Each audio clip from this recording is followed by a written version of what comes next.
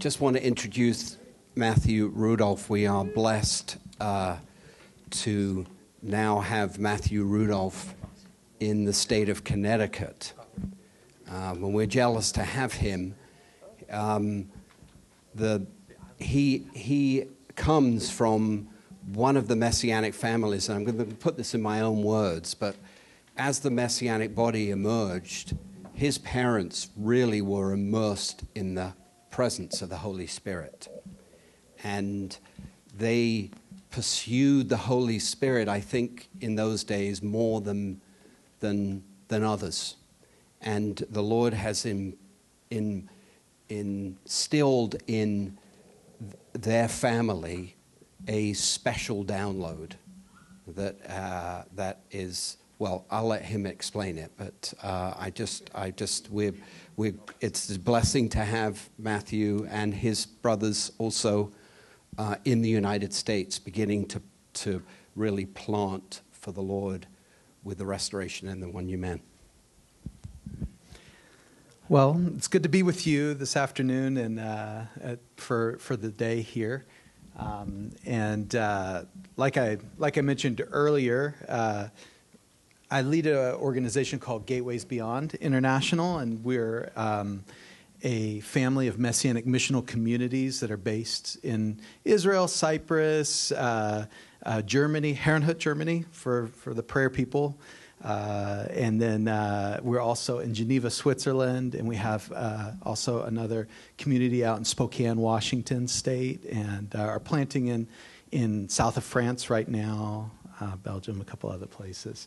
And so I have the joy of, with my wife and a team overseeing that organization, as well as I also serve with an organization called Tikkun, which means restoration in Hebrew. And my father was a part of the leadership of that, and then the mantle was placed to be as the first of the next generation leaders to serve with that team as well. Which is Tikkun is a fivefold apostolic Jewish network of networks, so to speak, and actually some of these guys were all involved with that together, and so the Lord's called us to New England very recently, and we want to be a part of. Basically, we saw the track record of how the Lord took our family around the world. Was that He would often take us where there were wells of past moves of God, and that we would build altars at the site of those wells to open up the heavens and the earth to be a place of encounter again. And we see ourselves very much like midwives in the Spirit to come in and to help to do the dirty work of redigging those wells of revival so that we could provoke to jealousy the people whose very inheritance it is and say, this actually belongs to you. There's treasure that's here. And so we walk the nations of the earth with redemptive eyes to see what God is doing in a place, and then to give our work and our effort in prayer and in worship and in the spiritual realm to drawing out those treasures again, and then really turning that over to the people that are placed in those different regions, and helping to serve a bigger purpose for that. But when I met Jonathan a couple years ago, I really fell in love with him right away. By Moody's Grave, that's right. And actually, interestingly enough, as we were there at Moody's Grave, John said, we've had all these words connected to Jerusalem, and over the years to do with 10 days and the different initiatives that were there at Moody's Grave. And do you have any insight into what that connection could be? And I just remember that as we were there, we shared some and sensed the presence of God so strongly. And it is a part of what God is doing throughout the earth today, in that as the gospel went out from Jerusalem to the very four corners of the earth, there's been a turning. There's been a shifting from the four corners of the earth back to Jerusalem. And as the Lord has restored to the body of Messiah, to the church, throughout the centuries, and there's been these places that have been key places where God has raised up a viable witness that has impacted regions and nations.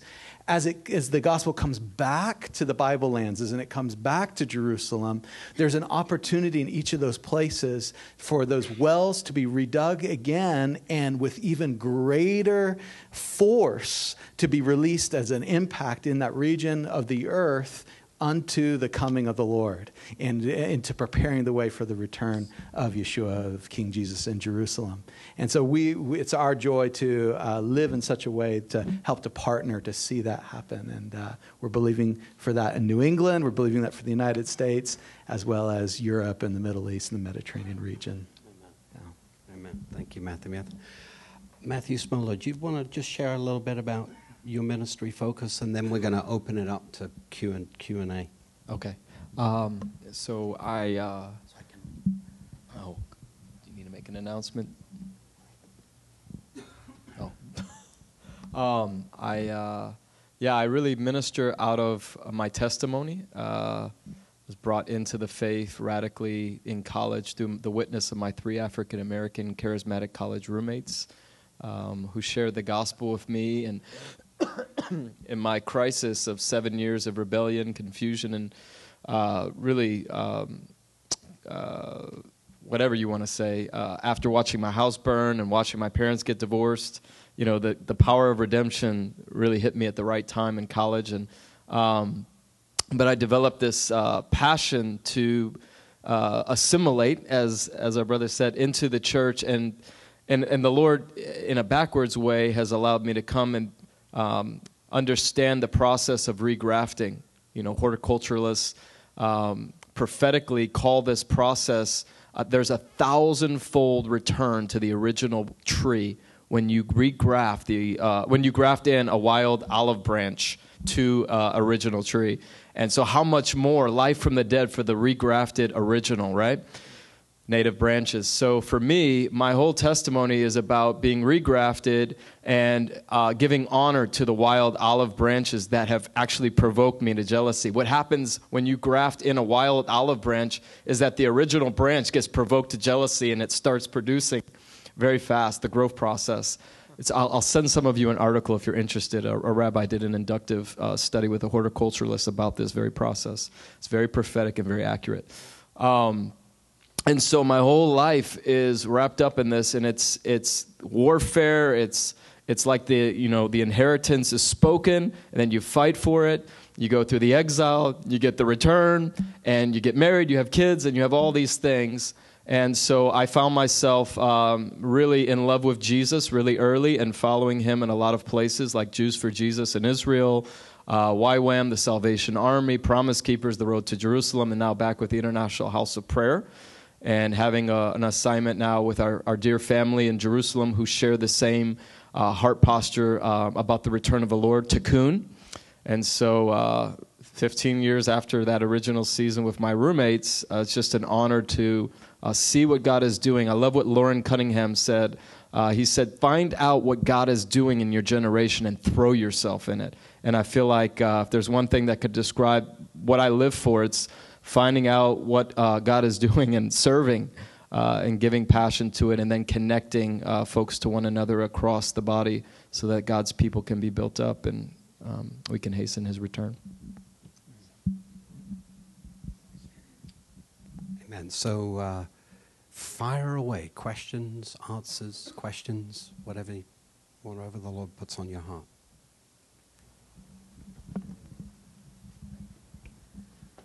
Over the past year and a half, I've had over 30 end-time dreams.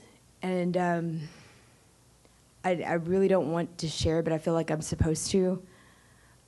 A lot of them are where I'm in charge of a group or something, and they kind of evolved, but they've been more specific lately, like the one about the electricity running out and I don't know, Allie was teaching me how to conserve water. I was teaching other people, sharing the gospel. Very specific dreams. Buildings are falling in my dreams that I have. That's very, very profound vision of dreams where it's like, it doesn't feel like a dream. And also another thing is these machines just machines, and some of the stuff is I see people die in my dreams. It's not always very.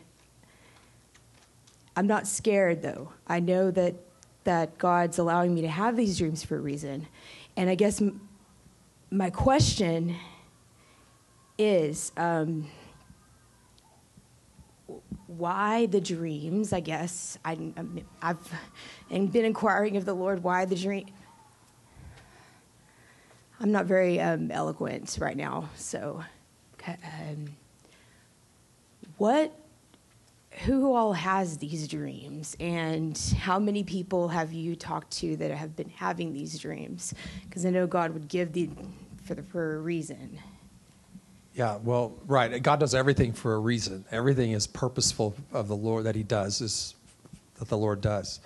I've run across, hundreds of people that have had dreams, end times dreams of the Lord. It sounds like he's showing you what you're doing in the times that are coming, and so you are part of the remnant. Grant, I said that right, didn't I? Grant was saying that the remnant is really, how do you say Graunt? Grant. That the Lord is telling people what is coming, right? And he always does that. Amos 3:7, surely God will do nothing without telling his servants, the prophets, first. And that's plural, right? It's not just one person or two people. It's a bunch of people. And a lot of people around the earth have different pieces of this same move of God. And they just have to be faithful to do the part that God shows them what to do. Because it's like a puzzle. God has got this thing all over the earth that he's putting together. And we just have to do our part faithfully, do it as well as we can, and let him take care of everything else. He's got the big picture.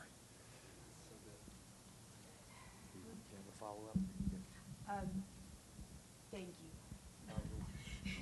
I mean, there's no human voice for it. The trust in the Lord is just increasing. I would also go back to the Lord and ask for more specific direction related to the dreams. Mm-hmm. I want to ask the question about what types of information we need to be sharing and what types of information we need to be not sharing, covering. So, for example, I hear Grant very clearly saying there's an end-time strategy that this needs to be shouted to the church and raise up these armies of intercessors. And I also heard Stephen say there's some names of places and individuals we don't want to reveal that. Now, for all other types of information in between, what's the wisdom principles for what information to share, what not to share? For example, in my hotel room this morning, I found Stephen on LinkedIn, and I thought, oh, wait, I want to connect. Wait, well, I don't know that I want the powers, the persecutors knowing, hey, that we've met. Do I? Do I not? So I would just like to ask from your experience and what you've seen and who you've spoken to, what we need to be aware of about what to share and what not to share.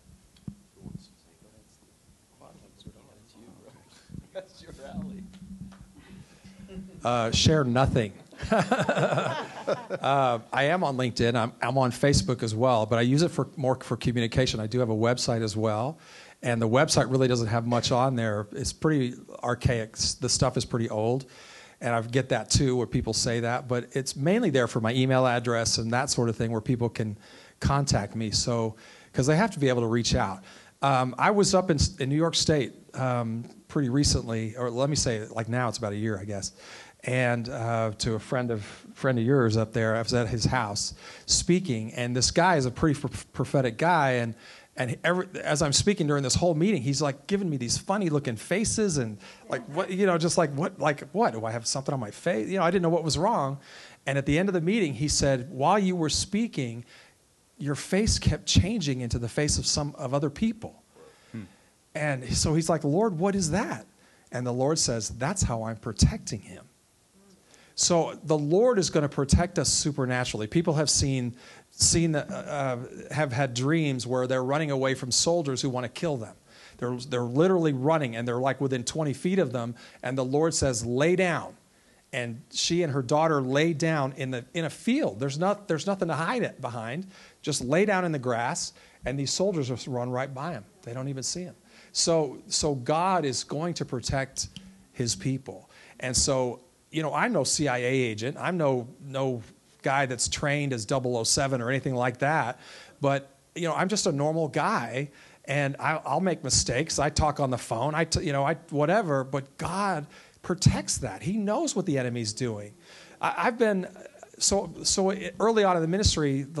These people gave me a map of places of refuge and Star of David over this nation and stuff, and pretty cool stuff. And I had a friend who's a pastor. Can I make a copy of that, a Xerox? And I was like, well, I had a check, but I let him because he was a friend of mine. And another guy, can I take a picture of that with my cell phone? And both of them within a week call me back, independent of each other, and say, can I make another Xerox? Can I take another picture with my phone because it's gone? So the Lord is protecting this thing, and we got to trust in Him. We really do. We're not smart enough or trained well enough to prevent the enemy or whoever from listening in or seeing what we're doing. God can do it, though. Two things. Dan Juster has a wonderful booklet. It's not really a book, it's 100 pages on Revelations and Passover. And it really suggestively presents the messianic perspective into eschatology that I think the church greatly needs. It's very suggestive. It's the I's are not dotted, the T's are not crossed. But, there's a suggestion in it that if the Lord takes us through the trouble, remember Israel was only affected by 3 of the plagues. They were sovereignly, supernaturally protected. And interestingly enough, the brother that he's talking about, if there are martyrs during this time, the brother that he was talking about actually has a sense that he would be martyred. When I first got saved and I read that scripture, into prison you shall go or die by the sword, or in Revelations, the into prison thing jumped off the page. It was a total rhema for me that I thought, whoa, what is this? But I had this sense that I was going to kind of be in a prison type experience. So could it be that some of us will be martyred? Possibly. But when the enemy comes down from his place, he's sent down to the earth, and he comes after us, the church is going to be in its all-time glory, in its all-time power, with greater signs and wonders. This is the time that those scriptures are going to be fulfilled. And, we're looking at this more as a spectator wanting to be taken out of it when we're coming into the greatest time for the body of Messiah on the earth to see the greatest harvest and Israel's awakening. So there's a slightly different perspective here, and I'm not saying we know all the times. We don't. How can we possibly dot every I and cross every T when it comes to the end time? But that dependency, that Stephen focused on is the key. And it's interesting because that's what he's doing in us. That's what he's doing in his remnant. He's creating this new man that has to have a greater dependence on him. So when this trouble comes, the light will shine in us, and hopefully by the grace of God, we will be able to help the rest of our brothers and sisters that maybe have been blinded up until that point to unveil their eyes and bring them into the fold. Thank you. Oh, Adam, that's funny. I'm not on the panel. I'm just the mic passer, but there's a lot of fear surrounding that. And I confront it on a regular basis.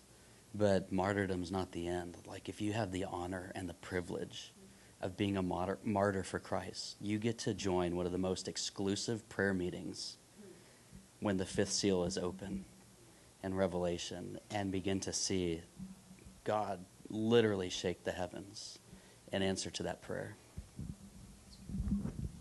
Amen. And just because you said that, at IHOP, we teach a lot about Revelation and the end times. And I think Mike Bickle has dissected the book of Revelation very well, and he says something like, I'll get the percentage wrong, but the actual number of verses in Revelation about persecution are like 3%. You know, it's like 80, 90% of the book is all about, you know, the saints and what God is doing. And so, yeah, there is persecution. They're not hiding from it. But the focus is not doom and gloom. It's, you know, the move of God and his plan to redeem the earth.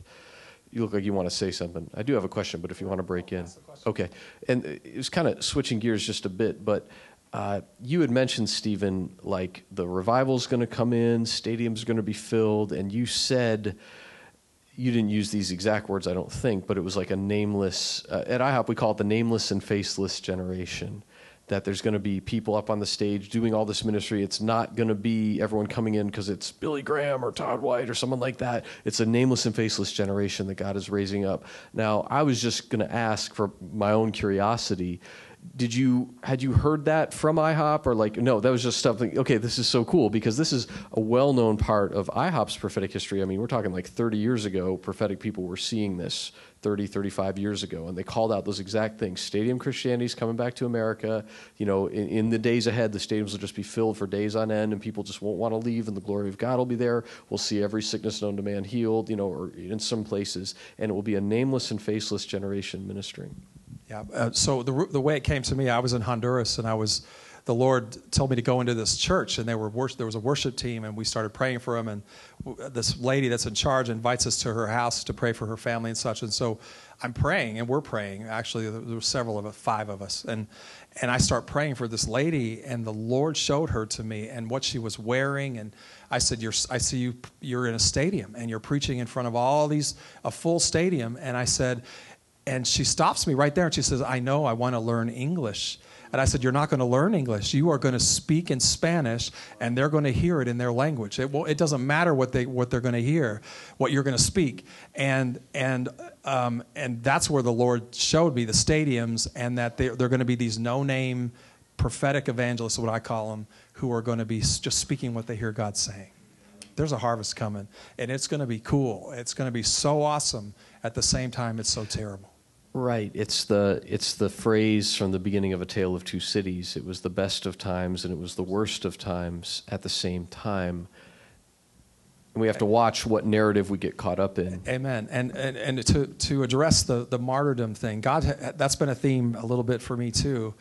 And I had this lady from South Korea, awesome lady, that I met on the East Coast, and she was well known in her circles of the people that I knew, and she told me about this story of her, what happened when she was in a prayer time, and she just went out on the floor, and everybody, are you okay? But she never came to, but they heard her side of the conversation. She was talking to Jesus, and he came and he took her by the hand, and she said he took me to heaven, and he was showing me around heaven.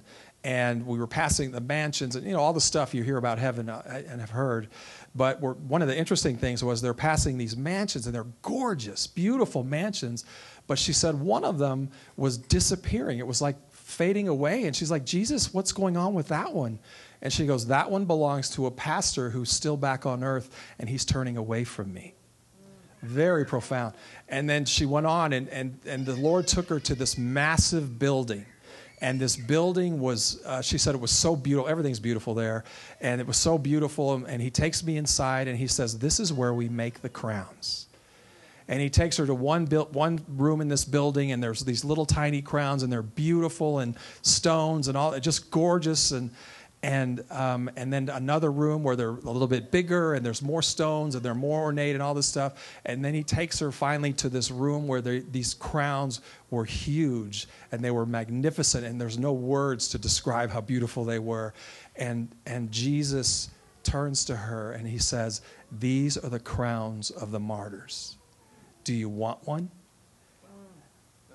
And she said, yes, Lord, I want one. And she said, Jesus just smiled, and he turned back and looked at the crowns. They just admired the crowns. And, you know, when you think of those crowns, they're not for us. They're not for our glory. What do we do with the crowns? We take them off and we place them at the feet of Jesus. They're for his glory.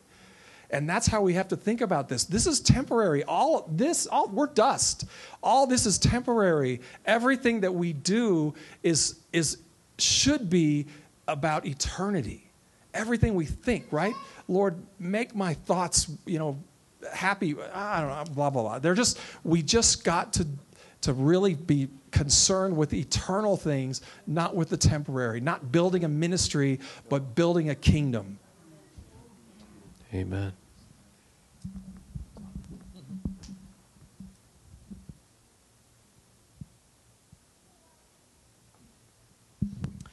Hey guys, just a question, practical question.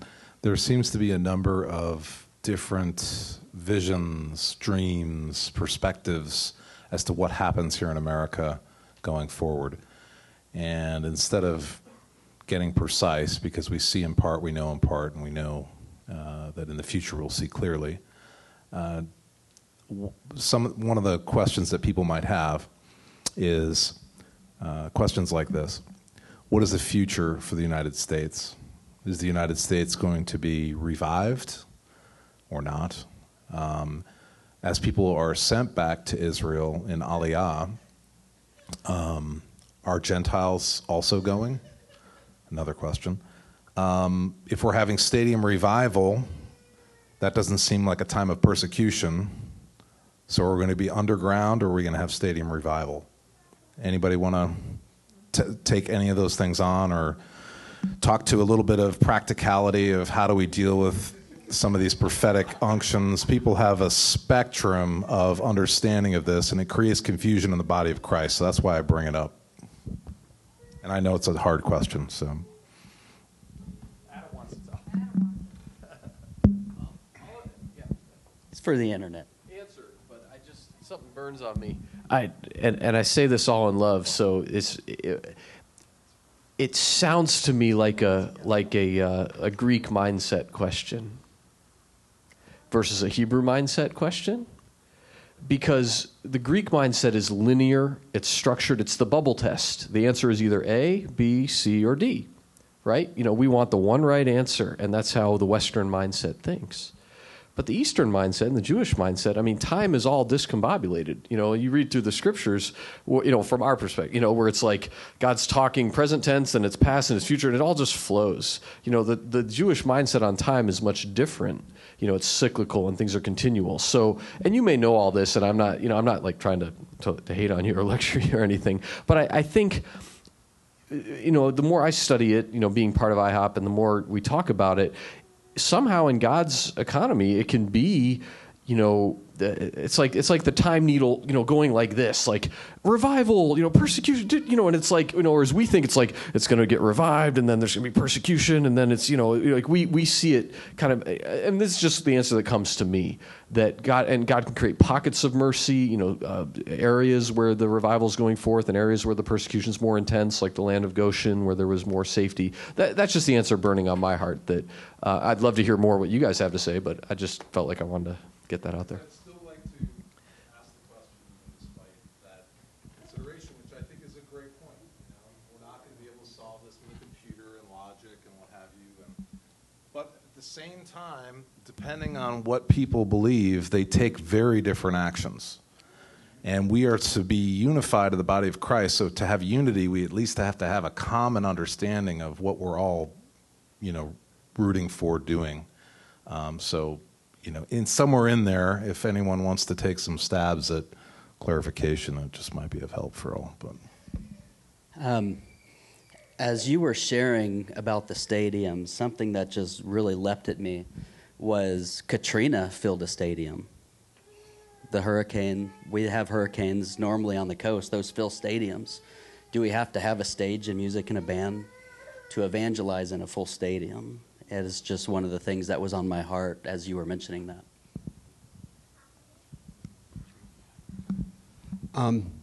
Greg, really good question. I think first, we need to come into an understanding that we see in part and we know in part. We make a mistake when we are definite about prophecy because we don't know. On the other hand, we should be passionate and strong for our opinions. But I think one of the keys to this time, it's going to unveil, okay? The key for us is to get in to the mode and to begin to help activate the restoration of God's family, because it's going to bring about major changes. When we're too definite, like some in the dispensationalist church, every I is dotted, every T is crossed, it's all figured out. We don't know. The case I cite is Yeshua with Elijah. No one got. I mean, you have to realize there was eschatology on the earth before Yeshua came, and when he came, the body of the Lord was Jewish at that time, and they had end-time beliefs. The Pharisees believed in the resurrection. The Sadducees didn't, right? Who got that John the Baptist was the Elijah? And yet, look how gently Jesus brings it back to his disciples. If you will accept it, okay? Why did he use those words? Because, I just think it's really important for us when we present our opinions that we must not be definite. We can be passionate, we can be suggestive about these things, but when they happen, it will cause a shakeout. And is it possible? We believe in end-time revivals are coming. We do. How exactly that happens, we don't know. Okay? Do we believe the Jews are supposed to return to the land? Ezekiel 39 says, not leaving one behind. Does that mean every Jew has to come back? Yes, possibly. On the other hand, can God do something different? Yes. They could come back afterwards. We don't know 100% because we see in part and we prophesy in part. And, I write about this in the book. We should be passionate. We should be strong about our opinions. What we should never do is divide over eschatology, is allow the devil to divide us, breaking the greatest covenant to love one another and the unity that we need to have. These things are going to work out one way or the other. Any other comments, brothers? No, I agree. Well, just to say, as along with this, the question about, what about America and what place does it have? I mean, Jesus, Yeshua, is the hope of the nations. He's the hope of the whole world. And if there's an emphasis that's like this afternoon where we're talking about God's redemptive purpose for the people of Israel and the nation of Israel, it's not to the exclusion of every other nation, but in fact, it's rather as a priest nation to point the way to the heart of God for every nation. And so, I just, as a Jewish believer, want to say that Yeshua, the Jewish Messiah, he is also the Savior of the whole world, and that there is hope for America, and there's a hope for the move of God as it is for the entire globe and for the whole world. That's the kind of response that's worthy of who he is and how great he is that every nation will be presented to the Son of God. Something that I go out and teach a lot regarding the end times is the Olivet Discourse, Matthew 25, specifically looking at these three parables as a prophetic picture in the Lord's own words of what the kingdom will be like before the end. And that third parable relates to the sheep and the goats. It relates to kind of this apocalyptic vision, this glorious vision of the Lord coming in the glory of his Father and the angels, and he's coming to Jerusalem. He's coming and he's setting up his throne. And so this is the installment of the king, but it's put in judicial terms. Now he's in the place of the throne, the seat of the throne, kind of like if you could picture Caiaphas or Herod in one of these depictions of the Lord before he was flogged and crucified. He had to stand before their bema. And he's putting the sheep and goat nations over to his left and his right, and he's judging them on the personal terms of their endearment to him and seeing him in the Jewish people. And he equates these terms back to the prophecy of his father to Abraham, his friend. And he says, as you do it unto the one of the least of these, my brethren, you did it to me. This is personal to the Lord. So this is a time, a window of grace and mercy for us to be praying, not only for us to mobilize Jews, yes, to go back to the land, not only to preach the gospel in our neighborhoods to Jews, yes, but to prepare and pray that we collectively, the remnant in America, would be increasing in sheep choices that are personal to Jesus, that really have heaven or hell consequences. Amen. I've got a question just in light of recently and just other conversations. Just been studying Zechariah, and I just wanted to know y'all's perspective. This could be personally, it could be the organizations you lead, the organizations that you are connected with, but what is it like for y'all in doing both fasts and feasts? And so how, like, are there either personal or corporate rhythms that y'all are in or that you see amongst different congregations, or just how do we do that in light of what's to come? We obviously fast for Jesus to return, and yet there are, corporate rhythms of feasts, and just how do you guys see that? How do you do that personally and just within your different organizations? I'll just tell from a personal experience with this. In 97, 98, 99, there was a period of time where the Lord was really taking me. It was when I was in Bible college and was taking me into a season of extended fast. And my sister and I, we were just pursuing the Lord and so hungry for God in that time. And there was something that was happening also. We were back in the States at that time, and where there was this awareness of fasting and prayer that was coming to the body in a fresh wave during that time. And so began to enter into a rhythm of fasting in those years. And I began to see a pattern in hindsight after a couple of years of this. But basically, with young adult groups that I was leading, or college groups or different things like that, we would feel led by the Lord to engage these 21-day fasts or 40-day fasts. And we would see that they would end up, in hindsight, at one of the feasts of the Lord, one of the biblical feasts. And we hadn't planned it, but we just noticed the pattern in it. And it was like the Lord was taking us personally, and then the corporate groups that we were with, on a journey of understanding his biblical calendar by prepping our hearts for a season of revelation coming out of the feast.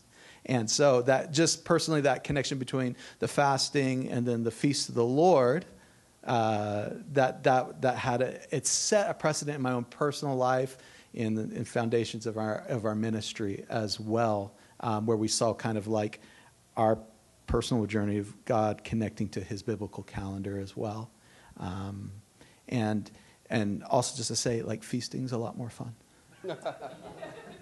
Amen.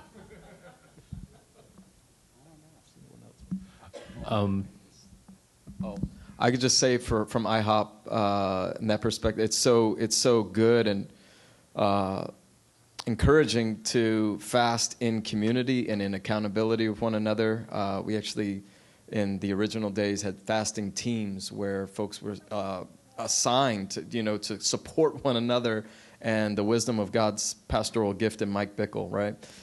So I think it's something that happens actually monthly, the first Monday through Wednesday. It's called the Global Bridegroom Fast. So it's actually within the context of the prayer movement and those associated with the House of Prayer relationally. It's something that the body of Christ connecting does. And then there's a web stream via technology on the internet that joins everybody into the prayer room, where folks are praying in unity for the same things, for the breakthrough of God, for our cities, our communities, for the nations, and for Israel.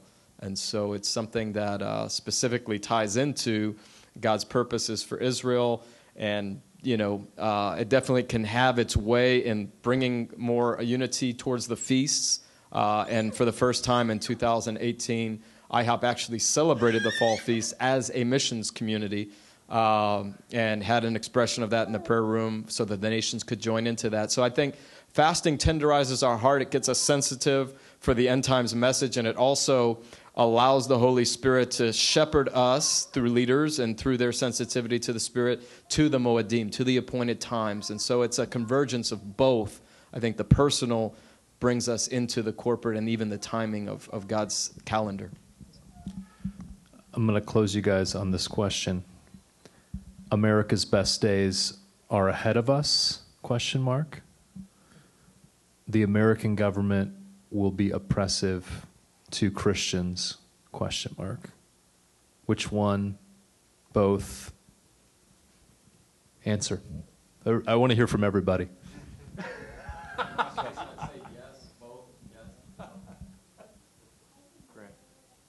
Or you can also say, I don't know. I mean, I'm just asking, for more if you feel revelatorily anything more than just like an opinion. But if you don't have anything, that's fine. I just want to give my opinion. Yep. I believe we have a window presently. And I don't understand why we have the window, but we have a window. You can feel the Antichrist spirit on the rise with those that are against anything godly. And it's becoming hateful. It's increasing. Could that spirit get to the point where it becomes murderous? You know, sin gives birth to death. So is persecution the thing that could really wake up the church? Yeah. I mean, from a common sense point of view. Don Finto preaches a message on the wheat and the tares, that both evil and righteousness have to come into their fill before the harvest and the sickle comes. So I personally believe right now we have a season. I don't know how long that season is. I've heard Chuck Pierce talk about several years. But I do believe there is some, like I said, what is going to get my people's attention? They idolize money. They're at the top of the world. They don't want to be born. They don't want to return to God. But God is going to have his way through them. He will show himself holy through their restoration. So what is going to get their attention?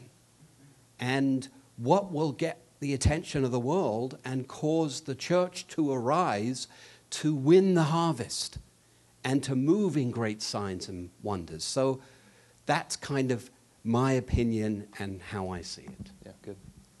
So are America's best days ahead? Yes or no? No, go, Matthew.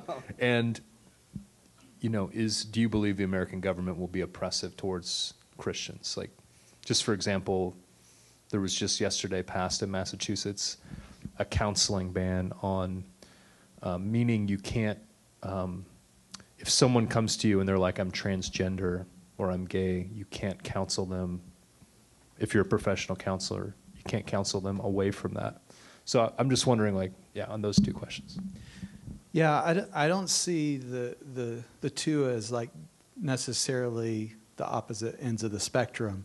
The answer to the first question to me is yes, absolutely. I think I'm surrounded by the way, probably first by the way I read Scripture, by the way that I experience the reality of God and his love and his power, and in the language and the testimony that I surround my life with, that I'm far more impressed with what God is doing in the earth than what the enemy has. And so I live with a contagious hope of that there is the kingdom of God is breaking forth in the earth, and we're seeing it more and more towards the day of the Lord, where in fullness it comes. In terms of will the American government become more oppressive, or there be more persecution from the government. I don't know, but I think the Lord will work it either way for his people to be able to shine in the midst of that. And so we should use our freedom while we have our freedom to his glory to the best possible way we can. And yet we also, if persecution comes with increased measure, that it will also cause us to shine in the midst of that and how we respond to that oppression that comes. What were your questions again? Are America's best days ahead? I'm just kidding. Will the American government become oppressive? Yep. Sorry, I couldn't resist. Well, I honestly, the finest hour for the church is yet ahead.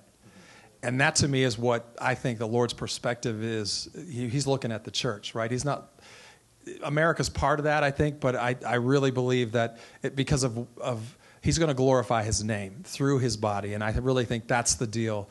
That's the most important point to me to focus on.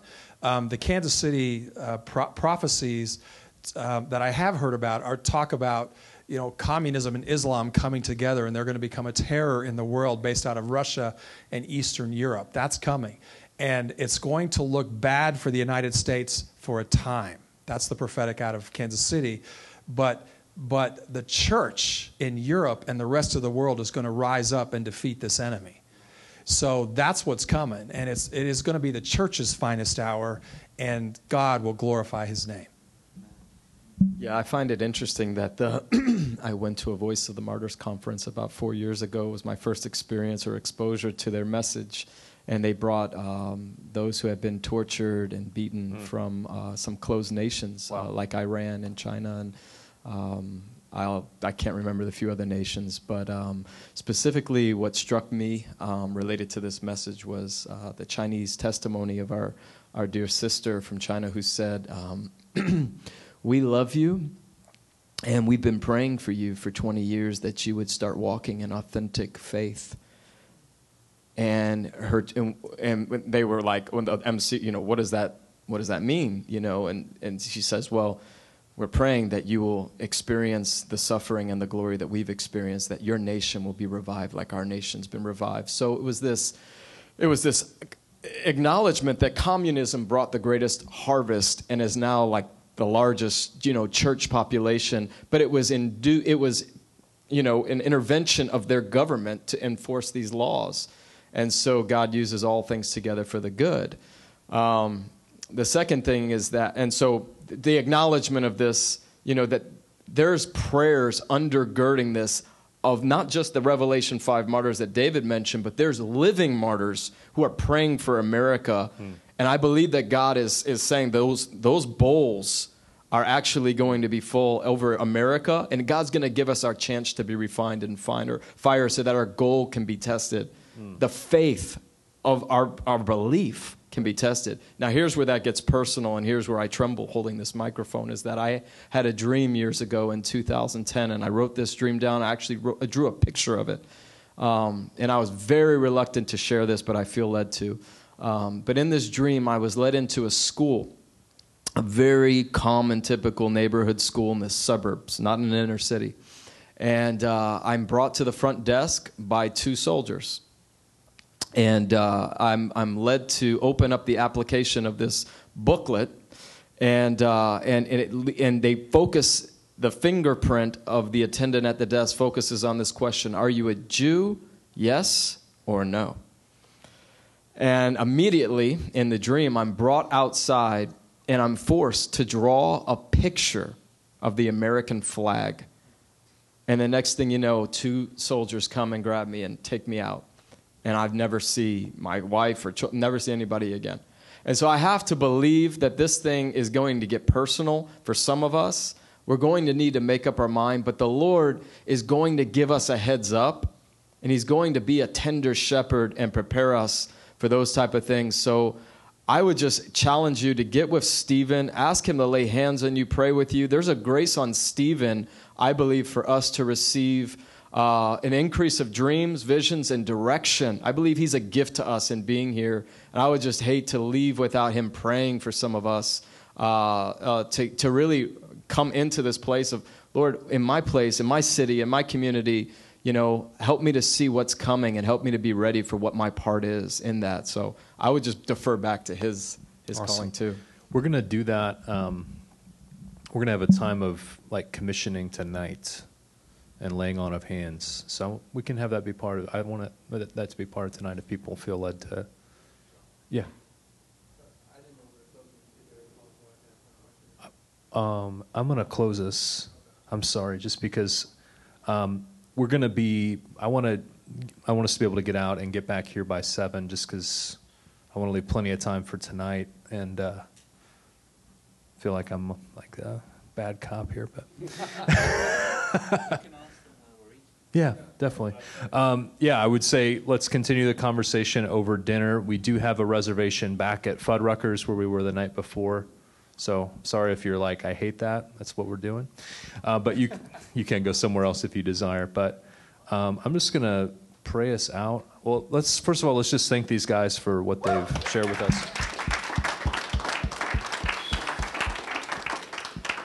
Father, we just thank you for all that you've been giving us, Lord, through your Spirit, Lord, through one another this afternoon. Lord, we just seal this time.